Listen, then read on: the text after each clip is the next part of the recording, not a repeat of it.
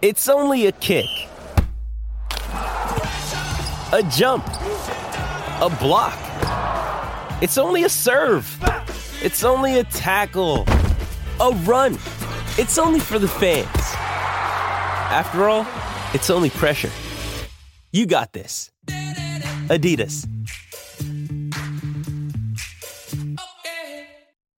G'day, Mike Hussey here, but you can call me Mr. Supercoach. KFC Supercoach BBL is back and there's 25 grand up for grabs. So what are you waiting for? Play today at supercoach.com.au. T's and C's apply. New South Wales authorisation number TP/01005. Continental Tires, AFL Trade Radio. Right now, we need to just put a pause on all of that as we head out now to the Hawthorn list and recruiting manager, Mark McKenzie, who joins us on The Late Trade. Mark, appreciate your time today on The Late Trade. No worries, guys. How you going? Well, mates, you've managed to get the first movement officially signed off and all executed. The long-known prospect of Carl Amon joining the Hawks from the Port Adelaide Footy Club went down today. It's officially the first movement, at least by way of the books being submitted and signed off by the AFL to become a Hawk. Yeah, it was great to get that one done early. It's always good during these periods, whether it's free agency or trade, to sort of get something, get a priority done early. And, great for the footy club, great for Carl. I think he's off overseas today too, so it puts his mind at ease when he's jumping on the plane there. But, great to have that go through. It's been a bit of a process, so it's glad to be official now. Sure.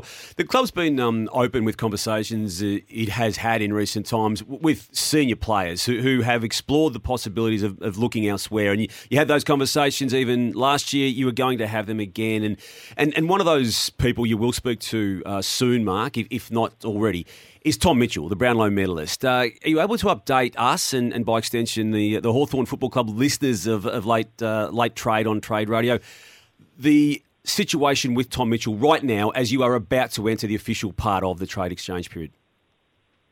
Yeah, as you mentioned, there's been a lot of media speculation over the last few years, really, always about players, and that goes from club to club. But really, from this point, Tom's a contracted player. There's been no trade request or anything like that, and that's really where it sits at this point in time. So from there, that's where it sits. We know that there's speculation going around here and there, and we've gone through that for a few years now, but that's really what it is.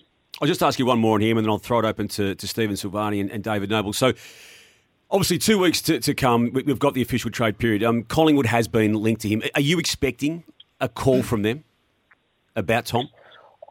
Oh, we haven't gone through any hypotheticals from that, and really from the facts that we know, there hasn't been anything significant come forward or anything from that regard. It's more some speculation here from there, and that's what we deal with every player from here and there. You don't know what's going to come over the next couple of weeks, but at this point in time, that's a fact. He contracted and no trade request at all. G'day, Mark. It's Nobes here, mate. Sam being in first 12 months down now in regards to his coaching style, he's had a chance to look at the list and unfold. What are your biggest needs going forward, do you think, mate, in the next 12 months with Mitch's game plan? Is it continuing to build into that midfield, or what's the thought process? The thought process is probably pretty similar again to this year, where we need to get games into a group of guys. So, we want to invest again in the draft. And if we look at positionally, we're probably set down back there. I think everyone can see that we've got a number of guys that can sort of play down back.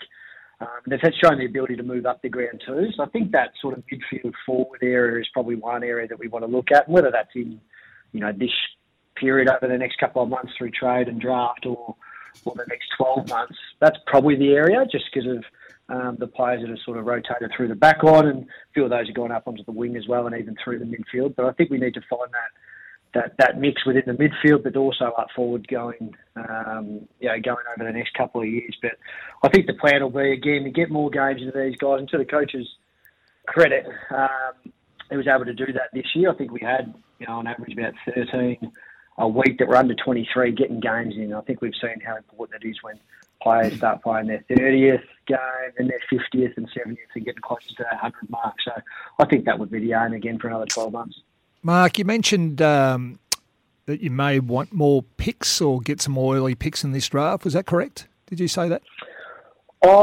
Whether it's getting more or moving up, just improving our draft camp. So not necessarily getting another 2 or 3 in. It might be more focused on potentially moving up, but we'll explore both those avenues. Yeah. Have you got any interest in the Jack Bowes at all, knowing that pick 7's on the table, or that's what's been said? Would you have any interest there? Yeah, there'll be some interest in Jack. I mean, from our point of view, like I said before, that midfield area is important for us to find that right mix, and Jack brings a little bit different with the way that he's played. So there's definitely some interest in that point of view in positionally, and obviously the right age from our group that's coming through. The age demographic fits as well. So we'll explore that avenue and see where that goes. But I don't think there's been anything significant with any clubs about deals and exactly what picks and that sort of thing. But definitely Jack, as a player, could definitely suit what we'd be looking for as an inside mid that can play some various positions as well. It's been a lot talked in regards to the salary cap dump, mate, and the truth is somewhere in the middle between what's been said and what's reality. But it would seem that you guys are probably in a good space in the next couple of years to start to look at what your salary cap range is in a bit of underspend in the next couple of years to position yourself going forward with the games into these guys, someone like Bowes, as an option. But is that fair assumption?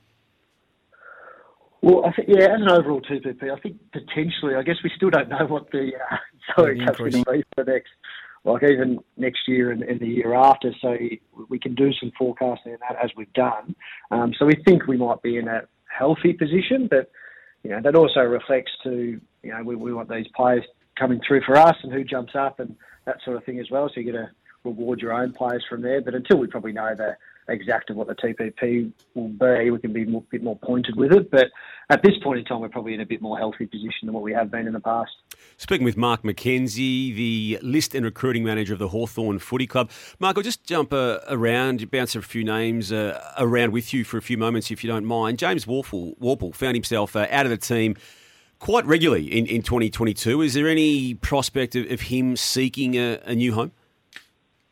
No, I would have thought. Look, Warp's had his interruptions. When he was actually come back into the team after some strong efforts down at VFL level, he was actually getting his groove back and playing well until that shoulder injury. So, Warp's hopefully big pre-season for him and pretty hopefully no more interruptions through injury. The move and the decision that's now been made public by Jack Gunston to want to continue his career at the Lions, how's that been received by you, and what will you do potentially in this trade period to maybe combat that? Yeah, look, we were keen for Jack to stay, obviously, and the last month was pretty important for Jack to just go through the process, get his space, and work out what he wanted to do. But from our end, obviously, what he provides on field and off field, he's been a star of the footy club, so we're very keen for him to stay. But we're also happy for him.